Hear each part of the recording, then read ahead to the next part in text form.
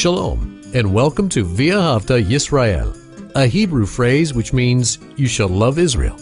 We hope you'll stay with us for the next 30 minutes as our teacher, Dr. Baruch, shares his expository teaching from the Bible. Dr. Baruch is the senior lecturer at the Zera Avraham Institute based in Israel. Although all courses are taught in Hebrew at the Institute, Dr. Baruch is pleased to share this weekly address in English.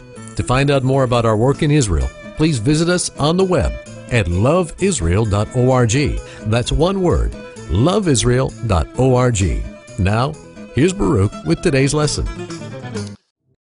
Did you ever ask yourself, why did God create this world?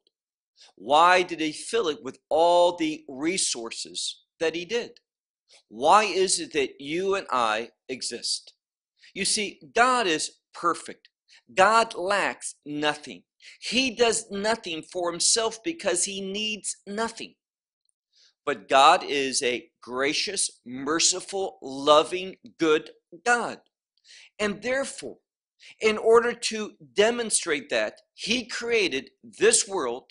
The Bible says that the heavens and the earth, they declare the glory of God. His creation shows that God is forever wise, that this world was created with an order, with a distinction. And therefore, God shares all of Himself with us through His revelation. So whatever God does, it's not for Him. It doesn't bless Him. It doesn't improve Him. He is perfect eternally. So what He does to us, for us, is for our good. He is a blessed God. And it's very important that we remember that when we look at all Scripture, but especially the Psalm that we're going to study together in this time together. So take out your Bible and look with me to the book of Psalms and Psalm 50. Now, again, one of the predominant themes of this psalm is judgment. And we need to mature. We need to see things from God's point of view, how Scripture teaches us. And God's judgment has a good outcome. And if you are part of His covenant people, if you have been redeemed by His grace, experienced His love, been regenerated and become a new creation in Messiah, then that judgment is going to be a time of vindication. It is going to be a time that you're going to be positioned where you need to be, where you want to be, where you ought to be for all of eternity. God's judgment has wonderful outcomes for His covenant people. So as I said, look with me to the book of Psalms, Psalm 50, and we're going to begin with verse 1 where it says, a psalm, and we have a new author. Here we have the word Asaph, a name, an individual. So he is the writer of this psalm. Look again at verse 1. A psalm of Asaph. And then the next word is the word El in Hebrew, meaning God. And it's followed by Elohim Hashem, the Lord God. So if we translate it literally, and I realize that many English translations, and I'm assuming this is true for other languages as well, they don't like redundancy. But it's not for us to like or not like. We need to translate it literally. So it literally says, God, the Lord God, has spoken. And He has spoken, and it says, and He has called to the earth. Or literally simply called the earth, and the implication is He's called it into being. He spoke, and therefore it was. God is able to create, to bring about change simply through His spoken word. And this should cause us to put emphasis upon His written word as well. Through His word, change comes about. His spoken word and also His written word brings change into our life and our circumstances. So once more, God, the Lord God, has spoken.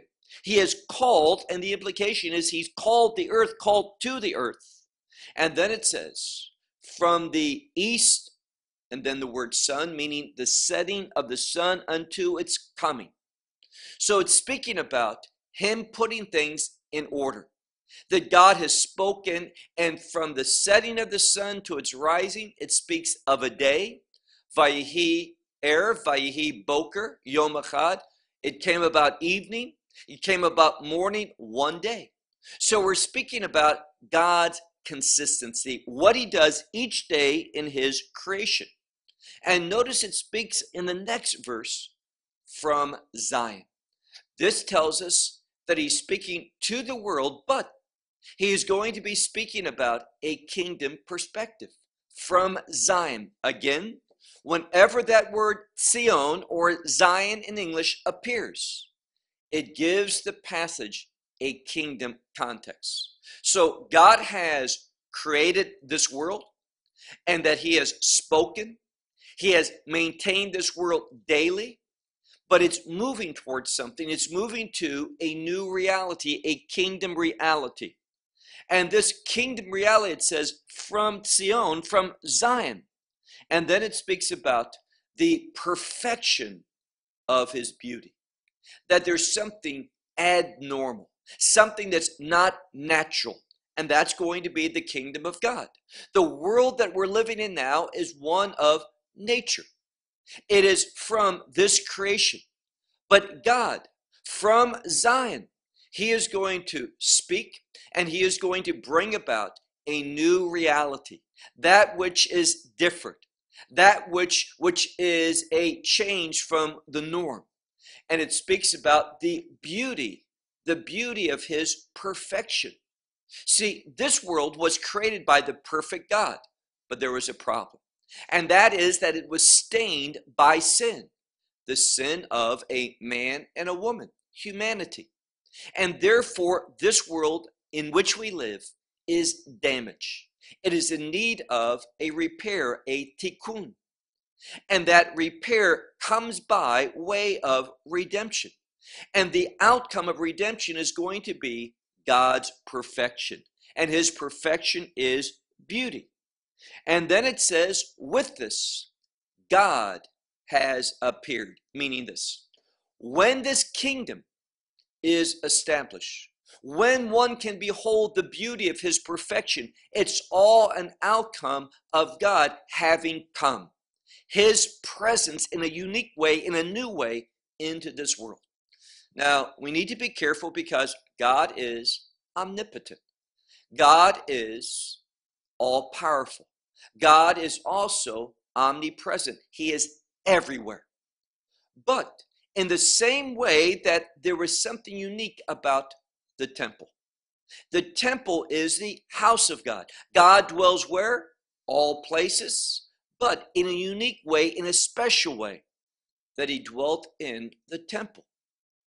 And in a similar way, there's going to be a unique change. Where God, who is not only omnipotent, he's all-powerful, he's all-knowing, omniscient, and he's also omnipresent. He's in all places. But when God establishes his kingdom, there's going to be a unique manifestation of the presence of God throughout that kingdom. And this is why it speaks of Elohim Hophia. God has appeared. And then in verse 3 it says, our God will come and he will not be silent. Meaning simply that God is going to come and he is going to bring change. He is going to not be silent. What did we learn? God brings change by speaking. So God's coming into this world. He's not going to be silent, meaning he's going to speak, and he's going to bring about a change that reflects the beauty of his perfection, meaning the kingdom of God. How is he going to bring about that change? Well, notice the next part of verse 3. It says, fire before him will devour. So God is going to set forth fire, a devouring fire that goes before him, that is going to precede his coming, him filling this world with his glory. A devouring fire, and that is a reference, and I think we all would agree with this. This is a reference to his judgment. So fire will go out before him, consuming. And it says around him. And then we have a word which means a strong wind. Old English, a tempest, a storm, a powerful storm. And it ends with the word me'od, which means exceedingly or very. So a very powerful storm. And this is the storm of his judgment, of his wrath that's going to go through. Now look at verse 4. He will call to the heavens above and to the earth. And what is he going to do? This proclamation that he's going to make within this creation is going to be for a judgment of his people. Now, we can understand this in one of two ways. One way is that God's going to vindicate his covenant people. That's true. But we can see his people simply meaning in a very broad sense those individuals that he's created. He is going to set judgment. For those who have a covenant relationship, they're going to experience vindication. For those who do not have a covenant relationship, those who are against the purposes of God, God's judgment is going to be a judgment of destruction and condemnation. So God's judgment comes, and think of it this way. We've all heard about a coin, a two-headed coin, two sides. And one side of this coin of God's judgment is going to be destruction, condemnation, annihilation, punishment. But the other side of that coin is going to be vindication, justification. It's going to be brought into a fulfillment of God's purposes, his plans, where one becomes a recipient of the promises and the blessings of God. So God is going to set this world for judgment. Verse 5. Gather to me. Now, this is a word of invitation. Gather to me, and who does he speak to? It says here, Chasidai. Now, this is a word that speaks of those who are recipients of God's grace. So those who have received God's grace are called to come unto him, to present themselves, to respond to him. And then to help us understand fuller what it means, God's ones who have received his grace, it says, Korte Briti, those who have entered into, cut, made, establish my covenant. And then the last phrase is Ale Zavak. Zavak is a offering. And it speaks about those who have received God's grace, those who have entered into a covenant with him. What are they going to be wanting to do? Well, this offerings of a sacrifice, bringing before him that offering is a description. It hints towards worship. So one receives grace. That grace brings them into a covenant relationship, and that relationship is going to manifest itself through worship. That's what the people of God are going to do. This is what he's saying. And then verse 6 writes, declare, O heavens, his righteousness. So the heavens declare his righteousness. For God, he judges. And then the last word, Selah, a word of emphasis according to most scholars. So the heavens, they declare the righteousness of God. For God, he is going to judge. This is what God's going to do. His judgment set things in order. It brings about a proper outcome. And that's why it's so important that we look for the signs of God's judgment as it draws near. And that reality should encourage us, if we need encouragement, to be faithful, to be diligent, to be obedient to his instruction. But as these times move forward where God's judgment becomes clearly evident, it should spur us, encourage us, place a sense of urgency upon us for doing God's will. Verse 7. He says, hear my people, and I will speak. So let's make this personal. Ask yourself a question. Are you listening to God? Have you put yourself in a position whereby when God speaks that you can hear? And not just hear, meaning come to knowledge, but put that knowledge into action. So look again, verse 7. Hear my people, and I will speak. And who is his people? Well, it says here, Israel. And I will testify, bear witness unto you. So God is speaking, he is testifying to his people, and notice how Israel is at the center of this. Then he says, O God, your God am I. So God is revealing himself, not just as the supreme God, but your God. And once again, he's speaking to his people, Israel. And he says, God is your God. This is who I am. Verse 8. Not concerning your sacrifice, I will reprove you. He says it's not because of these sacrifices in and of themselves, and your burnt offerings, which are before me continually. So he's saying it's not because of these acts. God commanded them.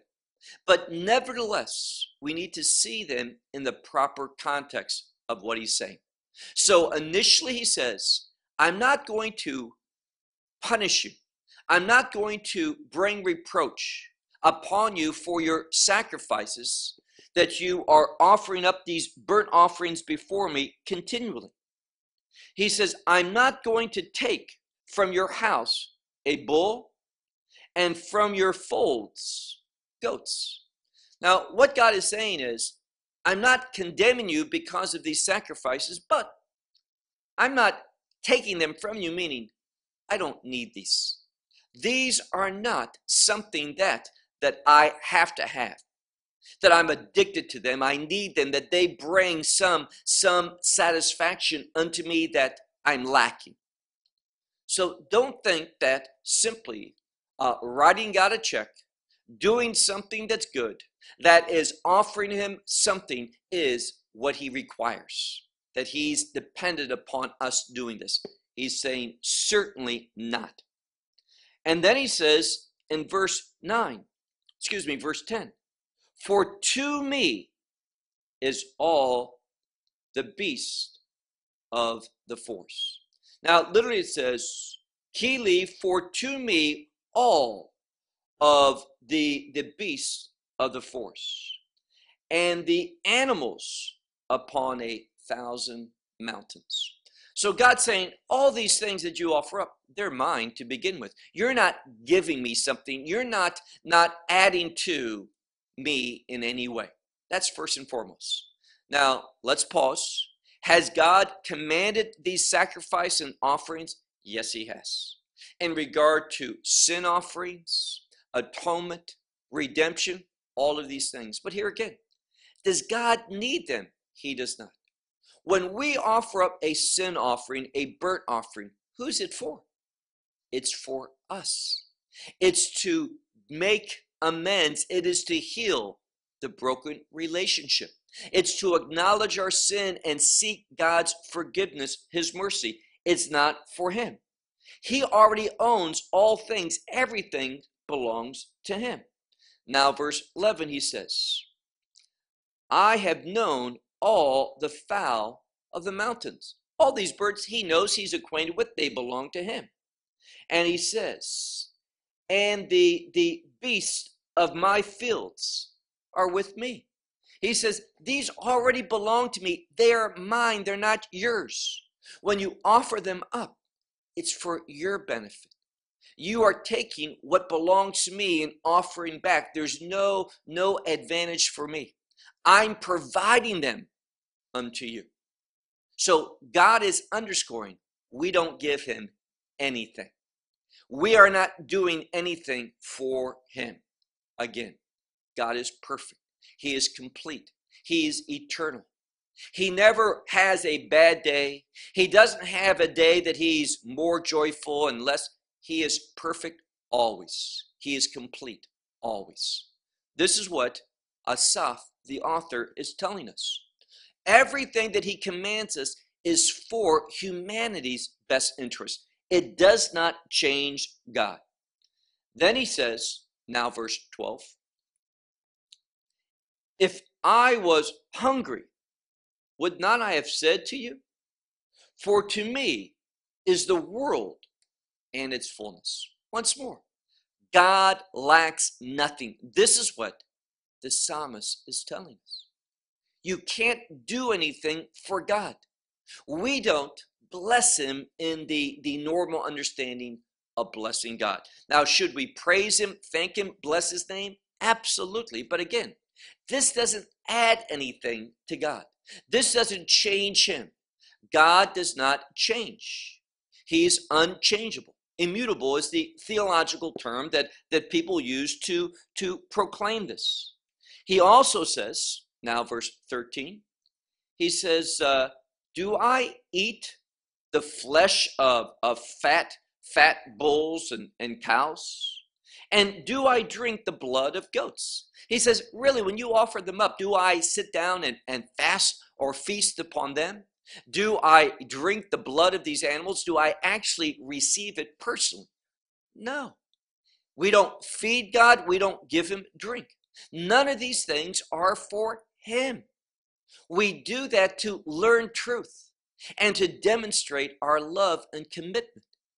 But it's not for him. It's to bring about a change in us. And this just underscores a principle, and I've shared this many times, but I'll repeat it again, and that is this. If you were to ask most people, do you need change in your life? You ought to say, yes, I do. Now, you may be walking with God, you may be doing your best to obey God, but you can grow more, you can mature more in the faith, you can be a better servant, you can do greater things. So we all need change, a righteous, a godly change in our life. And what the principle is this, the Word of God is telling us, it's worship that brings change to us. Worship doesn't bring change to God. God cannot change because he's perfect. He cannot be improved and he cannot be lessened from perfection. He is eternal. What does the scripture say in regard to Yeshua? But the same thing is true to his Father. He is the same yesterday, today, forever. Nothing changes with him. Therefore, worship is necessary not for God. He gets nothing from it. It is for us. It brings change into our life. Verse 14. A sacrifice to God of thanksgiving. A peace offering to the Most High. And now he's speaking, actually, when I said peace offering, I looked at it incorrectly. It's the word for a vow. Your vows you will pay. Now let me just use this mistake of mine as a teaching moment. The word for pain is also the word for peace. You all know the word that's usually translated peace, the word shalom. The word shalom comes from a verb. Obviously, shalom is a noun, but it comes from a verb which means to pay. So he says here, it's a command, not peace offerings, but he's saying pay your vows. Do what you're called to do. Why? What's the principle that he's learned? He's learning us. It is that worship brings about a good change. So what we ought to do is to give God thanks, and that we should fulfill our obligations, the vows we make, and this is in regard to offerings, what we're going to pay to God. We should pay to who? Well, here we see a different term for God. Elyon, the Most High God. So let me read this verse again correctly. The sacrifice of thanksgiving to God. The implication is make sacrifices of thanksgiving to God and pay your vows to the Most High God. And doing so, there's a benefit, not for God, but for us. When we are faithful to worship him, do what he requires. What does he say? Look at verse 15. And call upon me on the day of trouble. When we are worshiping God, acknowledging God properly, who he is, the Most High God. Therefore, when we are doing those things, in the state of obedience, following the instructions of God.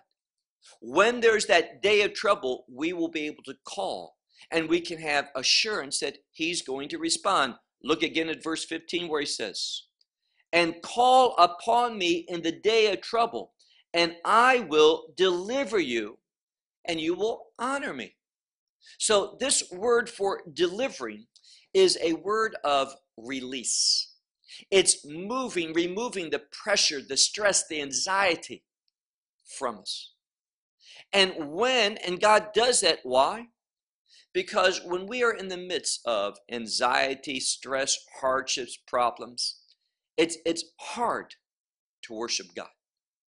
We ought to, we are commanded to, but when God releases us from this, when we experience deliverance, then we're in a better position to honor God. And so God says, in the day of trouble, call, I'm going to set you free. And what's the outcome of that? You will give me glory. You will honor me. Now look at verse 16.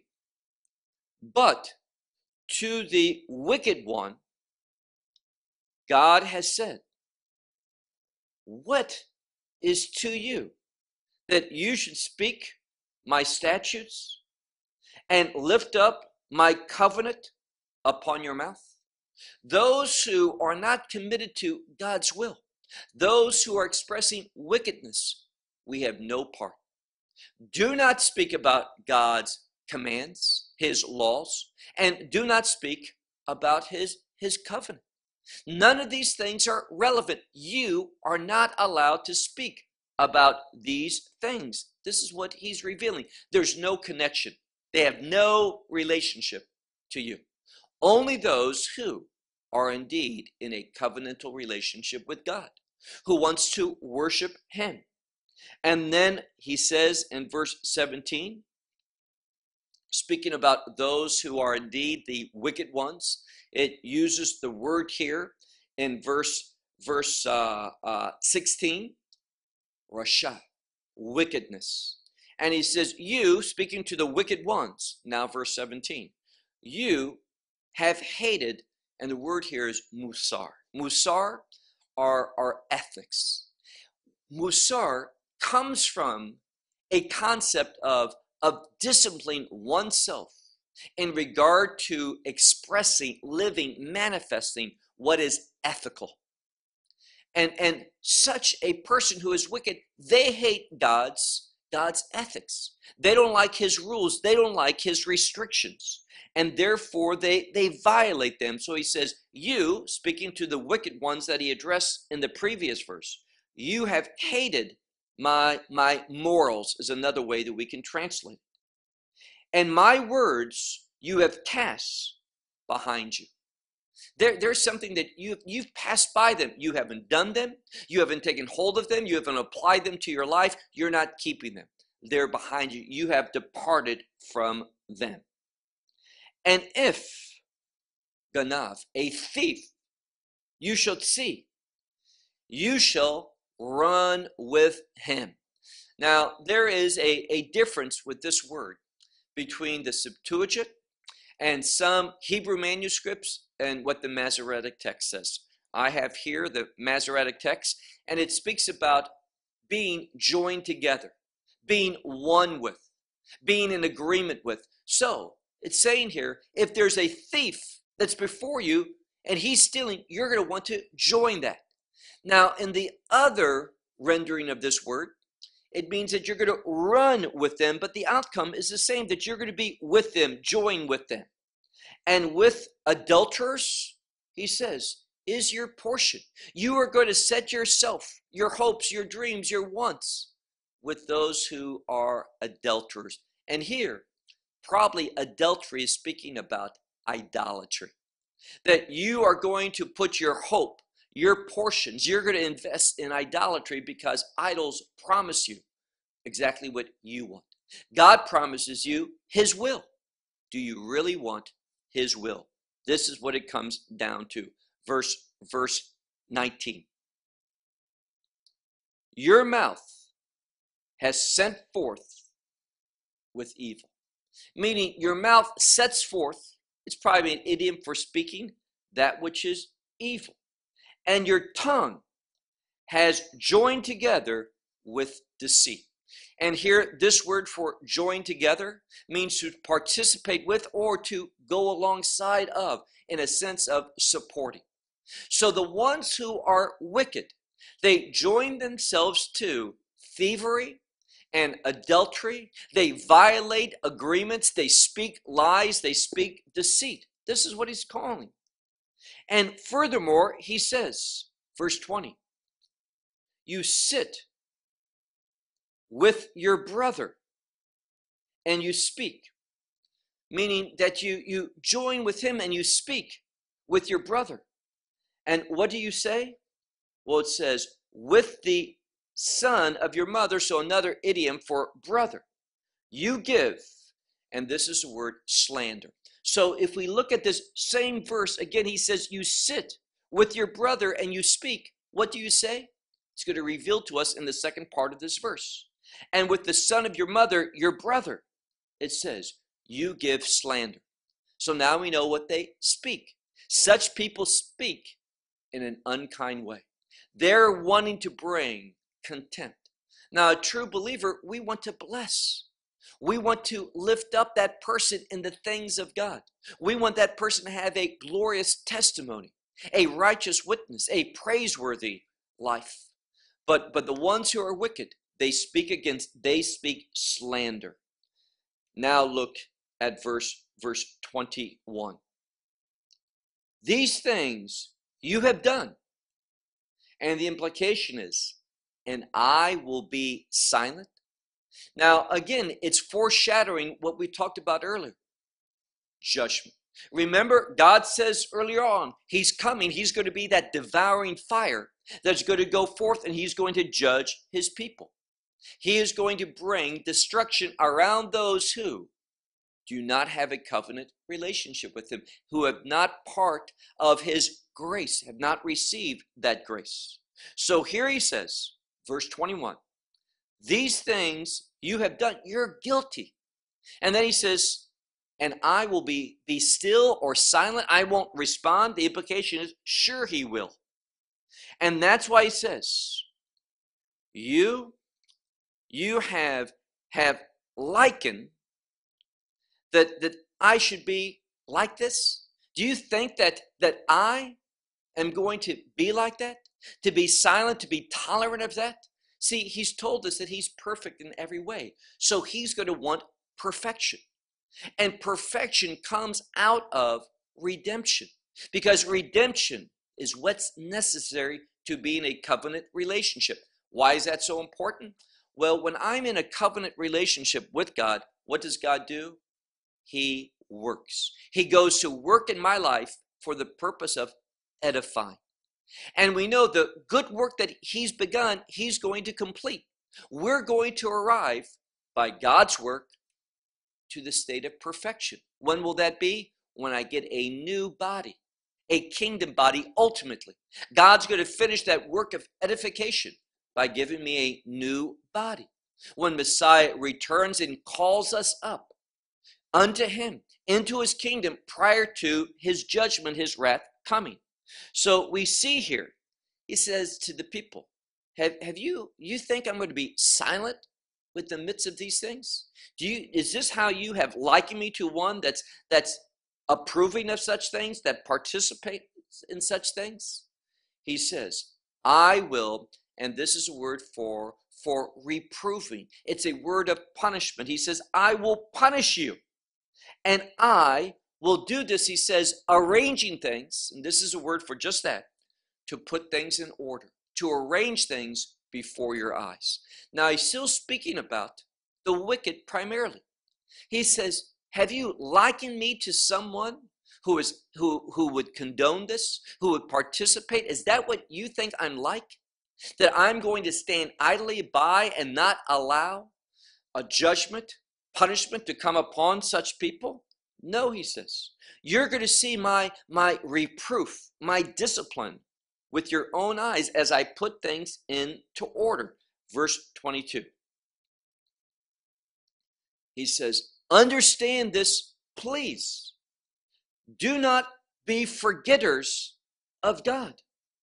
Lest, see, if we forget God, if we ignore this, if we don't understand the truth of God, of his judgment, he says, lest, if you mess up on this and don't understand that God does set things in his order, if you mess up with that, he says, lest I will tear you, and the implication is tear you into pieces. Now in the original, it just says, pen etrof, lest I tear. And what's the outcome? When God tears, and this is an idiom of judgment, he says, en matzil, there will not be anyone to help. Now, in modern Hebrew, and I believe I've mentioned this before in a couple different lessons, the word matzil is, in modern Hebrew, it's a lifeguard, someone who saves you, delivers you, causes you to be one who is rescued. So what he's saying here is, I'm going to tear into pieces, and there won't be anyone to save you, to rescue you, deliver you from this. And that's why he tells us, let's be individuals. And now he's talking about those who don't want to be torn up, that do not want to be destroyed, that are seeking a savior, a deliverer. He says, if that describes you and you're not the wicked ones, then he says, look if you would to verse 23. A sacrifice of thanksgiving, he will honor me, and will set the proper way. And I will see him with the salvation of God.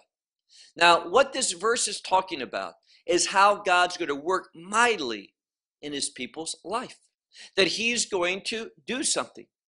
He says, with a sacrifice of thanksgiving, he will honor me.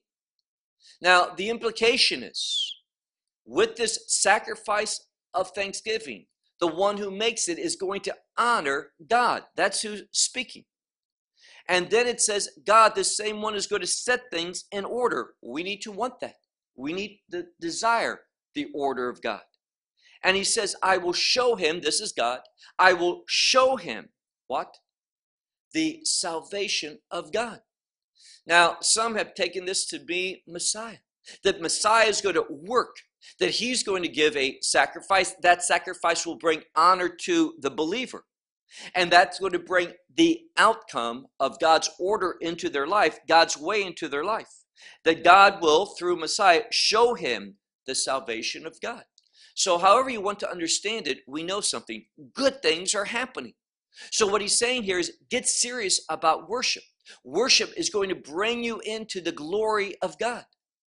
And through this experience, you are going to know the salvation. God's going to show you his salvation. And here, salvation is being thought of as victory, and the outcome of victory, where most scholars sees when he says, I will show you salvation, you will experience that kingdom reality. So a wonderful psalm about two possibilities.